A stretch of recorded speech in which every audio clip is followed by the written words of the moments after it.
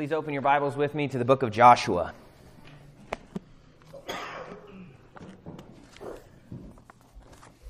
It's an honor to come with you before the Word of God, the Word that cuts to the quick, that discerns the intentions of the heart, that convicts us, that encourages us.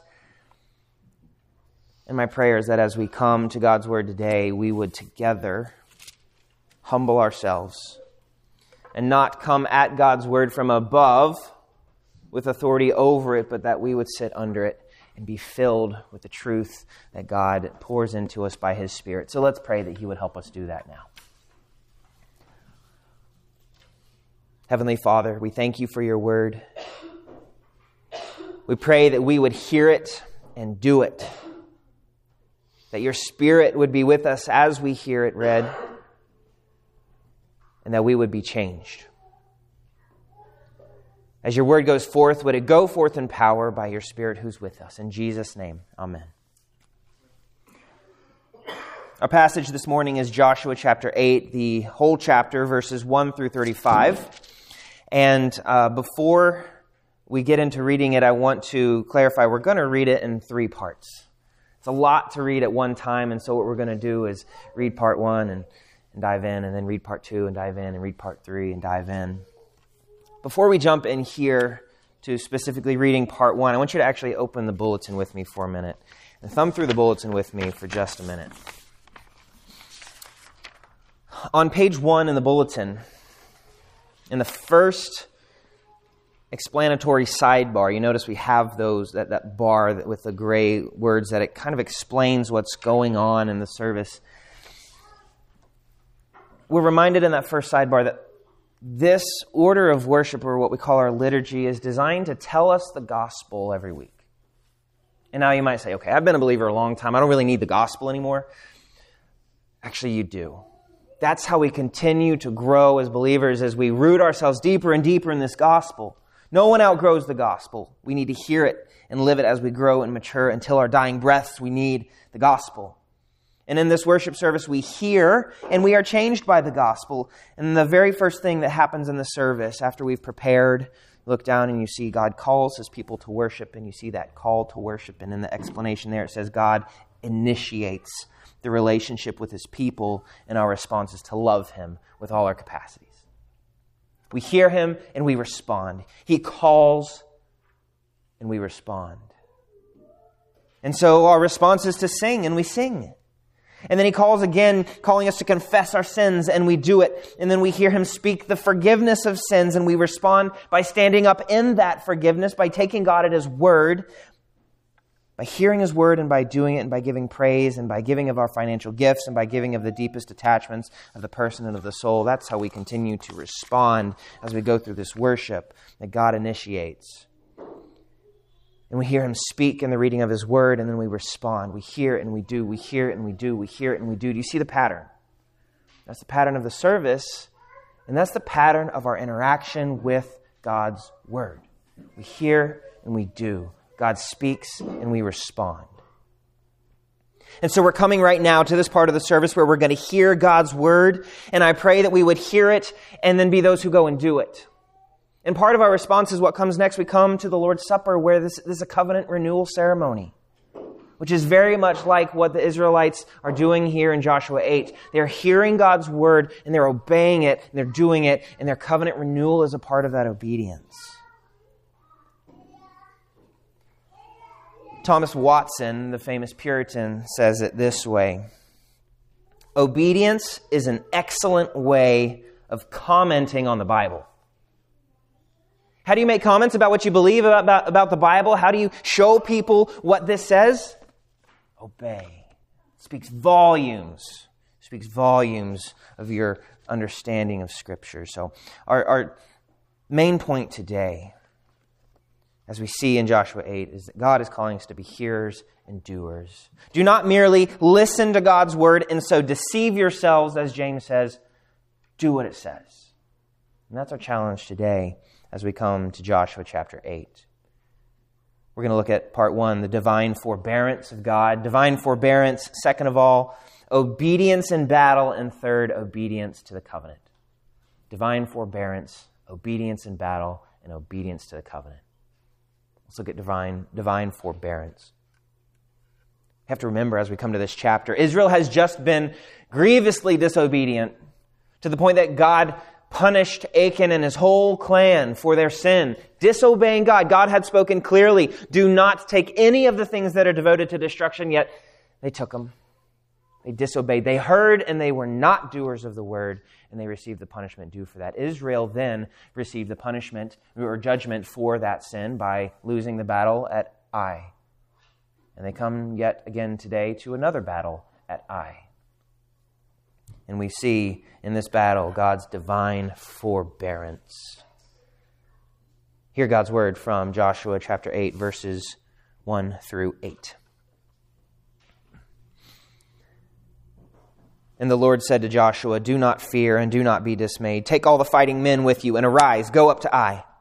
See, I have given into your hand the king of Ai and his people, his city and his land, and you shall do to Ai and its king as you did to Jericho and its king. Only its spoil and its livestock you shall take as plunder for yourselves.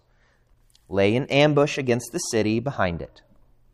So Joshua and all the fighting men arose to go up to Ai, and Joshua chose 30,000 mighty men of valor and sent them out by night. And he commanded them, behold, you shall lie in ambush against the city behind it. Do not go very far from the city, but all of you remain ready. And I and all the people who are with me will approach the city. And when they come out against us, just as before, we shall flee before them, and they will come out after us until we have drawn them away from the city, for they will say, they're fleeing from us, just as before. So we will flee before them. Then you shall rise up from the ambush and seize the city, for the Lord your God will give it into your hand. And as soon as you have taken the city, you shall set the city on fire. You shall do according to the word of the Lord. See, I have commanded you. In these verses, God is acting in undeserved, gracious covenant relationship to his people. He's given them his word, his clear commands, despite their sin. Although God had previously given his word that they disobeyed, here he actually starts off in these first 8 verses with encouragement. With encouragement and confidence. God says in verse 1 says, and the Lord said to Joshua. This is very different than the last time they went up against Ai. Last time the Lord had not spoken and given instructions. They went up of their own worldly wisdom. We'll just take a few thousand. They're small people. We'll be fine. This is a much better start than the last attack. Because Israel has no hope without God. The smartest military advisors cannot stand against God's forces. But here Israel has all authority on their side while God is with them, because the surpassing power belongs to God and not to us, as Paul says in 2 Corinthians. And God's encouragement continues. He says, do not fear and do not be dismayed. This sounds a whole lot like God's charge to Joshua at the beginning. A charge to a faithful one, a charge that has blessings attached to it. That he is with them, and his word is not to depart from them. And then he says, see, I have given into your hand the king of Ai. This is victory guaranteed. The Lord is telling them, here's how you're going to win this battle. You lost last time out of punishment for your sins, but he is being so divinely forbearing and patient and gracious to them. He says, I'm going to give you the victory this time. He says, I'm going to give the king of Ai into your hand as you did to Jericho and its king. So this battle is going to be far more like Jericho than it was like the rebellion of Achan and the defeat at Ai. In fact, it's almost like chapter 7 doesn't exist in the book. Like God has wiped away their sin. God's giving them this second chance to obey his command and to devote to destruction, according to his command, all the things that are to be banned for destruction for God's glory. And he's telling them that they can claim the inheritance of that land according to his promise. He's continuing to give them the blessings of covenant obedience. And he tells them to use a certain tactic.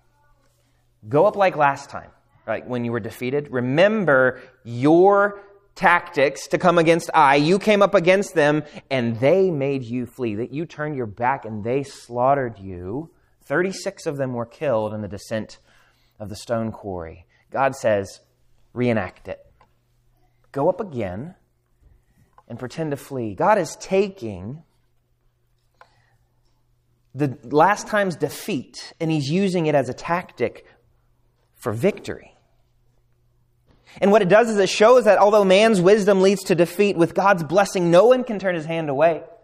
And when God is for you, who can be against you? No one. There's no force in this world, not even a force within Satan himself or within you or within the forces of darkness around us that can turn away God's mighty hand. The smallest of strengths against the mightiest of powers will prevail with the Lord on its side.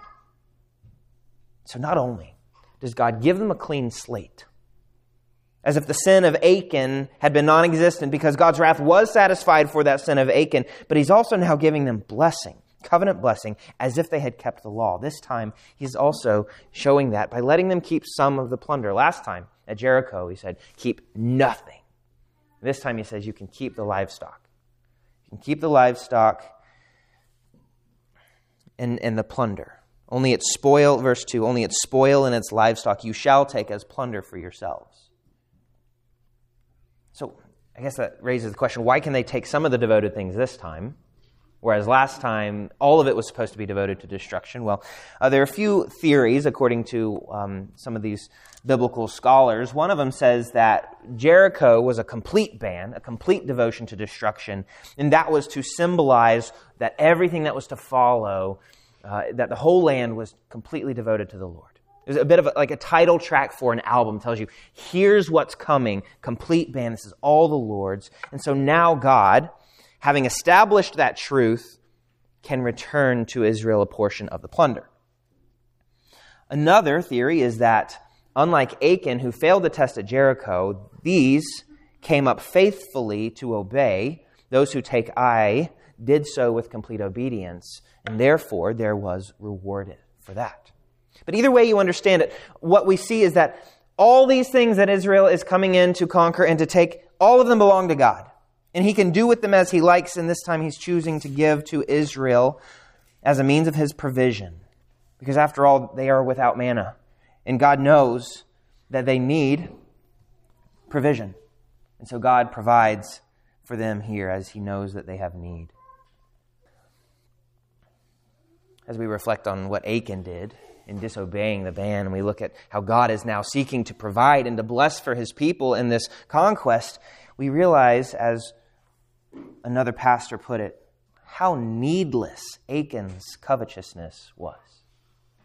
How needless Achan's covetousness was. He decided he was going to take matters into his own hands and take what he thought he needed, not trusting the Lord to provide. Because here the Lord does provide. And if Achan had just obeyed, he would have seen the Lord provide with plunder, with far more than he could have imagined. Contentment, this pastor says, contentment with God's goodness is our antidote for apostasy. We must continue to grow in contentment for what God has given us. Now he's promised to bless us and to take him at his word when he says, I will take care of you. He does give us this day our daily bread. So God commands them to do according to the word of the Lord. Look in verse 8. And as soon as you have taken the city, you shall set the city on fire. You shall do according to the word of the Lord. See, I have commanded you. It sounds very much like his command to Joshua at the very beginning. Have I not commanded you? Be strong and courageous. And what was the foundation of that strength and courage? It's to heed God's word, to obey, to not turn to the right or to the left, because the Lord was with him. So Israel gets another chance to do that, to hear his word and to obey it here in this passage. But we have to ask, how can God continue to give blessing to such a sinful people? Is he like the teacher in high school who plays favorites and punishes some of those kids immediately if they come in out of dress code, but the others he just kind of laughs it off and lets them slide? Is that what God's doing here? After all, God had said to Israel in Deuteronomy 9 that he's giving them the land not because they are faithful to the covenant or especially righteous. Instead, he's giving them the land because of how wicked the people of the land are. And we get a glimpse earlier of what's going on in the wickedness of these people in this land. Leviticus 18 tells us a few things, and these are gruesome. First, they were sleeping with their neighbors' wives. Second, they were offering their children in sacrifice to Molech. Third, the men were sleeping with men as if with a woman. And fourth, they were guilty of bestiality. Because of this, God says that the land is vomiting out its inhabitants. And so Israel then enters to make this a land of righteousness and obedience to God. But is Israel the perfect, pure, righteous people who deserve to purify the land instead? No, they're stubborn. God even said, I'm not giving it to you because you're righteous. The righteousness of Israel is an alien righteousness. And I'm not talking about outer space. This is an alien righteousness that comes from somewhere outside of them. They get to come in standing upon the credit of somebody else. They have access to some foreign merit in the mix because we see it belongs to Israel, and we're going to see in verses 33 and 35, it also belongs to Gentiles who are with them. Look at verse 33. And all Israel. Who's all Israel? Sojourner as well as native born. Well, you know, some who have been included. Rahab's been included in this, and her clan. And by implication, what we'll see here at the end, maybe some from Shechem have also been included, and maybe others along the way have bowed the knee faithfully to Yahweh, and now they are the sojourners with Israel who are welcomed into this place of blessing. And in verse 35, it reiterates it's for the sojourners also who lived among them. And so Israel has two things at work right now that are giving them the victory over Ai. And this time, neither one is the result of their own goodness. First of all, it's God's patience, His divine forbearance, that He would overlook their sin and continue to bless them. And second, it's the righteousness of another. Another. Someone outside them that is earning them covenant blessings. So remember, patience and foreign righteousness. We're going to come back to this concept as we get to the end of the chapter. Because this is God's character, even for us today. Even sinners like us who have heard His word and disobeyed like you and I did this week, He patiently allows us to come back into His presence. He patiently allows us to hear His word again and to respond in faith and obedience. So as we wrap up here the section on divine forbearance, I leave you with this question. Why is God patient with stubborn Israel? Why do they get a second chance? Why do they get alien righteousness? Why is God being forbearing with them? Why do they get another chance to be hearers and doers? Well, we will come to that. The second part here is obedience in battle. Really, the question is, if God's giving them another chance, are they going to obey this time? Are they going to obey? Well, the title gives it away. Obedience in battle, here in part 2. Let's read verses 9 through 29 in Joshua 8. So Joshua sent them out, and they went to the place of ambush and lay between Bethel and Ai to the west of Ai, but Joshua spent that night among the people. Joshua arose early in the morning and mustered the people and went up, he and the elders of Israel, before the people to Ai. And all the fighting men who were with him went up and drew near before the city and encamped on the north side of Ai, with a ravine between them and Ai. He took about 5,000 men and set them in ambush between Bethel and Ai to the west of the city.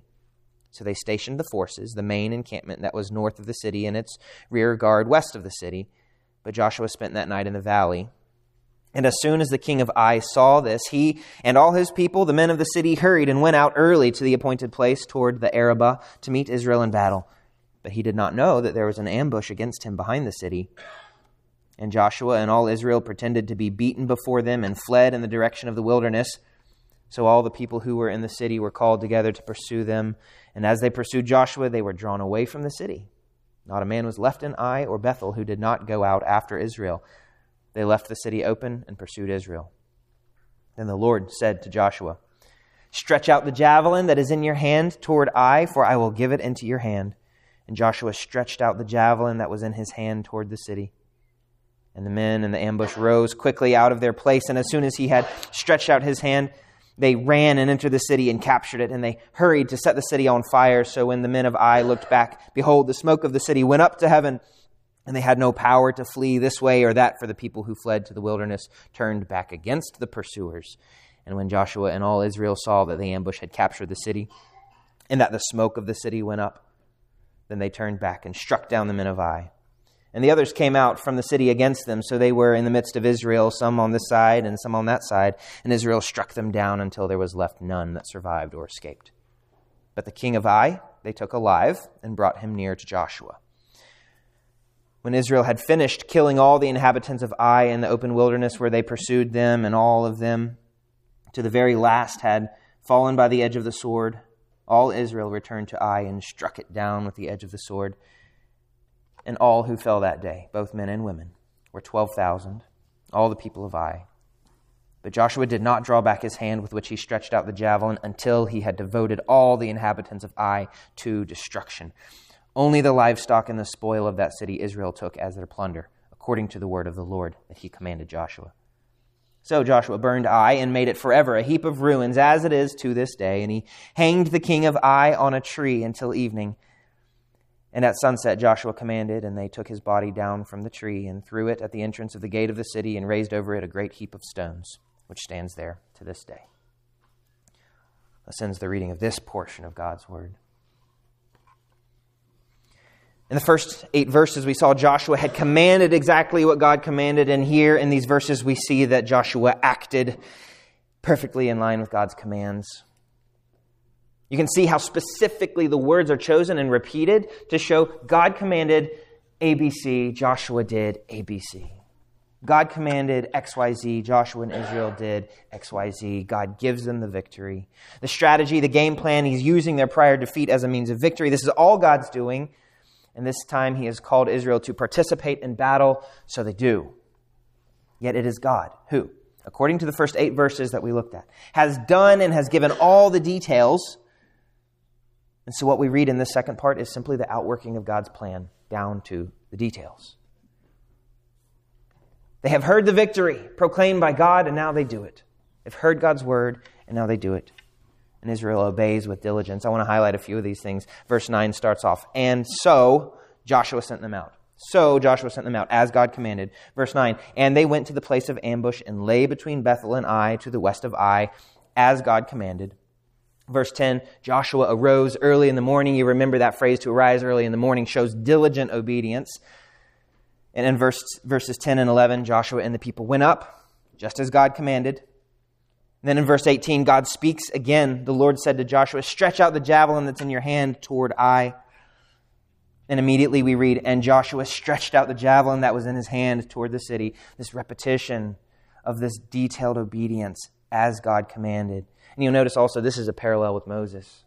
God commanded him to raise his staff at the Red Sea. Nearly identical language. And both of these are displays of God's power at work, bringing salvation for his people. And the uplifted hand here in obedience, holding the javelin until the battle is won, indicates the faith that looks heavenward for the battle to be won. And in verse 26, we see that Joshua continued obeying without wavering, with his hand outstretched until the very end, until everything was devoted to destruction, until the obedience was complete. And his hand up didn't signify his strength, but it signified their dependence upon God's strength that was at work. And a few more things starting in verse 19 that show us how obedient the people were here in battle. It says the men in ambush rose quickly. And it uses the phrase, as soon as he had stretched out his hand, they ran and entered the city and captured it. These are terms of haste. They are quick to obey.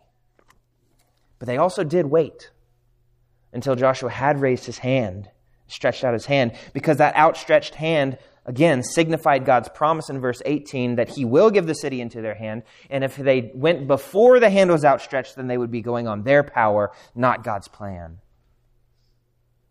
And so they hurried in verse 19. They hurried to set the city on fire. And verse 28, Joshua burned Ai and made it forever a heap of ruins, as it is to this day. They obeyed. They did what was written. And in verse 24, Israel finished killing all the inhabitants of Ai. And in verse 29, as they were commanded, he hanged the king of Ai on a tree until evening. You may know, as we heard in our assurance of pardon this morning, that to be hung on a tree shows that you are cursed by God. And so this man, the king of Ai, king of this wicked city, had been cursed by God, and so was signified by his being hung on a tree. Notice how complete Israel's obedience was this time. There's no partial obedience followed by rationalizing the rest away. We're so good at following the commands of God to a point where it's convenient or looks good or is pretty easy, the parts that we like to obey, and then we just explain away the rest of it that we don't feel like we need to obey. Look at the completeness here. Verse 22, none survived or escaped. Verse 24, all the inhabitants were killed. Verse 24, all of them to the very last fell by the edge of the sword. Verse 24, all Israel participated. Verse 25, all 12,000 people. Much of this is obedience to verse 2. And you shall do to Ai and its king as you did to Jericho and its king. Only its spoil and its livestock you shall take as a plunder for yourselves. Lay an ambush against the city behind it. They did this. They followed. They obeyed the commands. They were given another chance, and they've obeyed. This permanent heap of ruins, though, that we see described, this permanent heap of ruins of Ai and of the king, actually goes further back than verse 2. It goes back to Deuteronomy 13. Because in Deuteronomy 13 is the only other place we see that phrase, a permanent heap of ruins. Verse 8 says, you shall do according to the word of the Lord. Speaking of setting Ai on fire. And this is referring directly to Deuteronomy 13, which says, gather all its spoil into the midst of its open square and burn the city and all its spoil with fire as a whole burnt offering to the Lord your God. Can't imagine that's a convenient command to follow. Yet they took God's word, they heard it, and they did it. They're going back to the book of the law of Moses. They're going back with a renewed eagerness to walk faithfully to this covenant God who has been with them since even before they left Egypt. They're living out of that covenant relationship that God has established with them, and they're living out the commands and the statutes that He's given them to live in obedience and to live in blessing. This time they've heard and they have done with detailed obedience in battle what God told them to do. We saw God's divine forbearance. We see their obedience in battle. So I remind you of our question at hand. Why do they get a second chance at obedience? Why is the victory given to them? Why does Joshua get a chance to hold up the javelin in his arm and to see God fight for them? Why does the curse fall on the king of Ai? We'll see it here as we look at their obedience to the covenant in verses 30 through 35. Hear God's word as we read from verses 30 through 35. At that time, Joshua built an altar to the Lord, the God of Israel, on Mount Ebal, just as Moses, the servant of the Lord, had commanded the people of Israel. As it is written in the book of the law of Moses, an altar of uncut stones upon which no man has wielded an iron tool. And they offered on it burnt offerings to the Lord and sacrificed peace offerings. And there, in the presence of the people of Israel, he wrote on the stones a copy of the law of Moses, which he had written. And all Israel, sojourner as well as native born, with their elders and officers and their judges, stood on opposite sides of the ark before the Levitical priests who carried the ark of the covenant of the Lord, half of them in front of Mount Gerizim and half of them in front of Mount Ebal, just as Moses, the servant of the Lord, had commanded at the first to bless the people of Israel. And afterward, he read all the words of the law, the blessing and the curse, according to all that is written in the book of the law. There was not a word of all that Moses commanded that Joshua did not read before all the assembly of Israel, and the women and the little ones and the sojourners who lived among them. The grass withers and the flower fades, but the word of our God stands forever. What we see in this is that Israel gets to hear God's written word once again read as it was given to Moses, and they get to do it. God's word does not have an expiration date, a best-by date. They've obeyed His battle instructions in the current moment, and now they get to go and hear His old, ancient word that is still powerful and good. And so here we immediately transport, starting in verse 30. Immediately. The battle is done in verse 29, and then we transport immediately 20 miles north to this area of Shechem, and Joshua's building an altar. These verses are about covenant renewal. The battle that just occurred, where Israel defeated Ai, That's the physical manifestation of a deeper, more real, and more important reality that Israel is bowing once again to God and renewing their commitment to this relationship with Yahweh.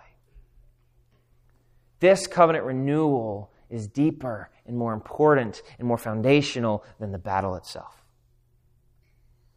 And the importance of going up here to Shechem is important. God has made promises here in Shechem, and God has been faithful to His promises here in Shechem, and He is once again in these verses faithful to His promises in Shechem.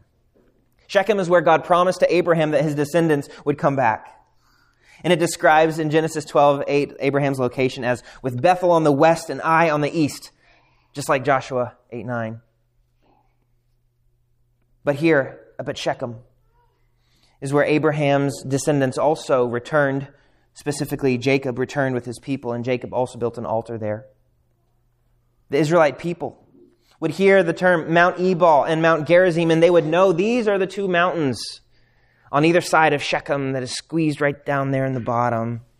And these two mountains, well, by our standards, tall hills, these two tall hills created a bit of a natural amphitheater. And so Moses had commanded them in Deuteronomy 27, when you go into the land, half of you stand on the bottom of Mount Gerizim, half of you stand on the bottom of Mount Ebal and read the blessings and the curses of the law to each other. Stand there in this place of promise and claim God's covenant blessings. But also, by reading the blessings and the curses, they're reminding themselves of the blessings for obedience and the curses for disobedience. They've returned to that very land that God promised to Abraham's offspring to give. And here, what does Joshua do?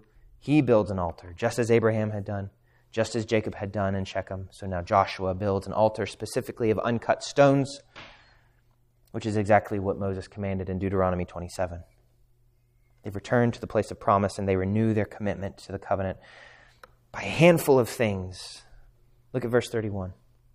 This altar of uncut stones, specifically what Deuteronomy 27 verse 6 commands. They offer burnt offerings and peace offerings in verse 31. And this is giving to God what is God's from a heart of faith, as they had not done the first time they went up to Ai. Joshua is writing on the stones a copy of the law of Moses in verse 32, and that is specifically what was commanded in Deuteronomy 27 verse 3. And half of the tribe stood on Mount Ebal, half on Mount Gerizim in verse 33, as they were commanded in Deuteronomy 27, verses 12 and 13. They read the blessings and the curses in verse 34, according to Deuteronomy 27, verses 12 and 13. And by so doing, they acknowledge again for themselves the blessings if they obey, and the curses if they disobey. And to summarize it, to show the completeness, the reason I'm giving you all these references is to show you this is a very specific obedience to God's ancient word.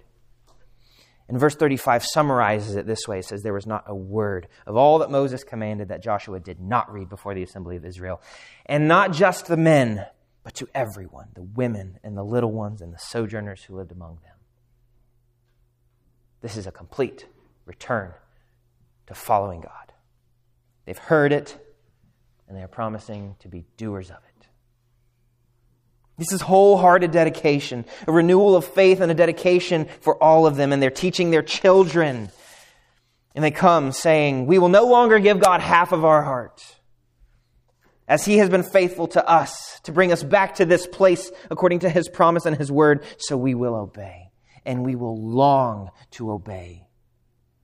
Not only has God been abundantly gracious to them, to Israel, by letting them proceed back to Ai and to win that victory without the sin of Achan held against them, but also He's given them the victory. And now not only has He given them the victory, but He's allowing them to draw near to Him under those same terms of the covenant promises and blessings, and to receive the blessings of it. And as they recite these covenant blessings and curses, God renews with them the promise that if they keep it, He will bless them. God is giving them grace upon grace upon grace upon grace. If you take nothing else today, I want you to see that verses 30 through 35 show us, they anticipate for us an Israel that obeys like this, yet without a past of sin. An Israel that's perfect. An Israel that does everything commanded in the covenant and does it perfectly and receives the blessings for it. You can say, well, that doesn't describe Israel ever. And you're right. Not if we're speaking of humans. Not if we're speaking even of us as the church, the new Israel. We have not ever been perfect. How is there ever going to be this perfect Israel that keeps it all perfectly with no record of sin? Let me tell you what I think God's word wants us to hear today that we might do it. It's this. The obedience of Israel in battle and in covenant renewal, although they are imperfect, it anticipates the perfect and sufficient obedience of another. The curse of the king of Ai hanging on a tree anticipates the sacrifice of another. The king of the Jews who became a curse for us in his body on the tree. The blessing of victory and abundance in the land anticipates the spiritual blessings in another in his new Jerusalem. The covenant renewal, this restored relationship with God, anticipates the work of complete restoration by another who is to come. The sacrifice of peace offerings, though it's the blood of animals, it anticipates the sacrifice of another, the spotless Lamb of God whose blood actually takes away the sins of the world once and for all. Israel's return to the covenant and their return to obedience of hearing and doing the word earnestly. It's a call for all believers to return to God on the basis of his covenant faithfulness. You and I are called by this passage to return to God, to turn from our sin and to turn to obedience. Because when God made that covenant with Abraham, you may remember from Huckleberry Finn, that oath that you make, the blood oath. You cut your blood and you write your promise in blood. I swear I will not tell, or I'll fall dead. One person writes it in his blood, another person writes it in his blood. Both parties keep the commands, the oath. When God made this covenant with Abraham, these animals were cut, and one person passes through, says, I will keep this or else I'll be cut. And then another person passes through and says, I'll keep this covenant or I'll be cut. Yet Abraham never walked through the animals. God walked through twice. Once for himself and once for Israel. He walked through twice as the smoking fire pot and as the torch, the flaming torch, as we see in Genesis. God is saying, I'm going to do my part, or might I be cut? And I'm going to do your part, or else you will be cut. When God passed through that covenant-cutting ceremony with Abraham, he's promising his responsibility and man's responsibility, and he kept it. When did God keep Israel's part? When did God keep the covenant for Israel? It was when the perfect Son of David came. He became man. He was born as Jesus of Nazareth in a manger. And he kept the covenant perfectly. And yet he died the death of a covenant breaker. He bore all the punishments of sin. So who gets the benefits of his covenant keeping? All the benefits that he earned? We do. Whoever looks to him in faith. Israel, renewing this covenant in Joshua 8, gets the benefits of Jesus, the covenant keeper. Anyone who looks to him in faith. Whoever acknowledges their need for him and receives his grace and rests upon him. Romans 3 tells us exactly what we see going on here. God put Jesus forward as a propitiation by his blood. His blood paid for the sins of another to be received by faith. And this was to show God's righteousness because in his divine forbearance, he had passed over former sins. Israel is living God's divine forbearance in this passage.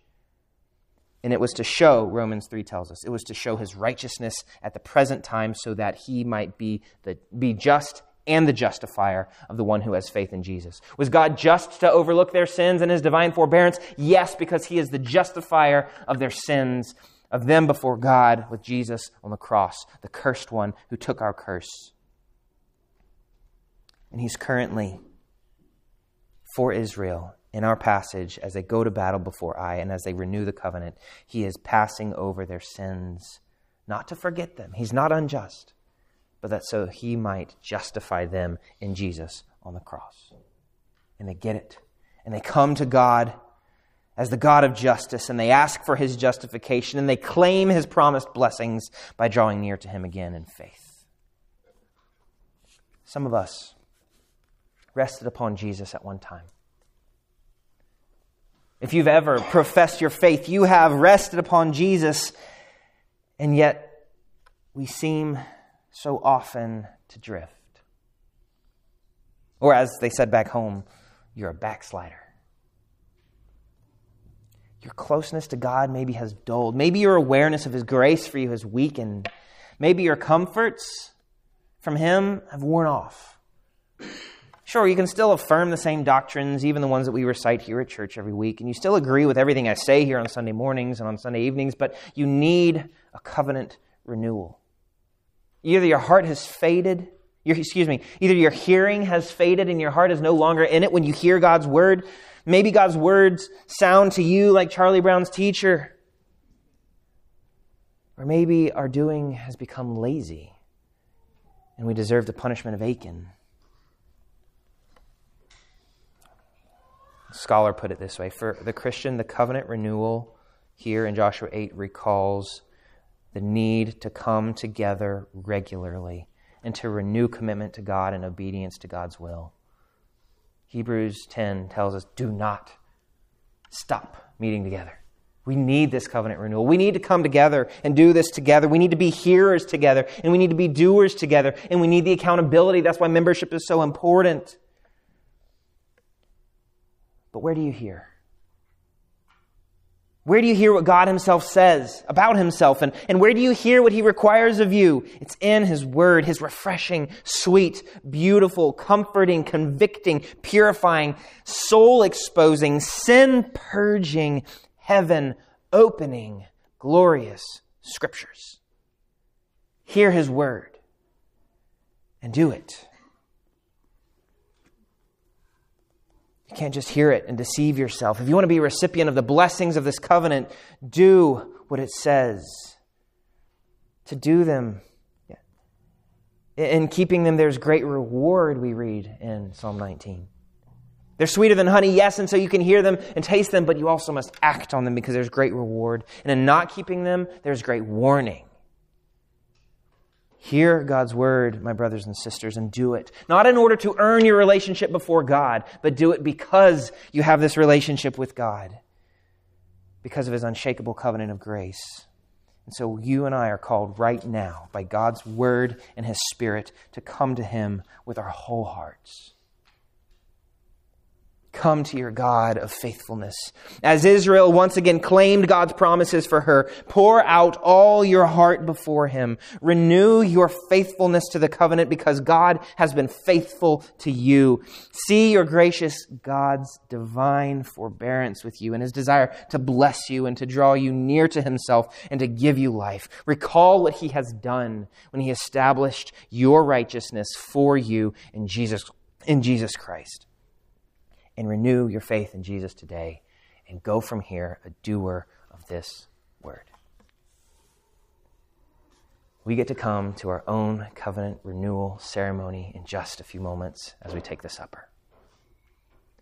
Prepare your hearts to be poured out before God, to receive Christ's righteousness, his body broken for you, his blood poured out for you, that you might go from here strengthened and encouraged to be a hearer and a doer of the Word of God. Let's pray. Heavenly Father, we thank you for your patience with us when we hear your word and disobey. We thank you for your Spirit who is with us to enable us to hear your word and to obey.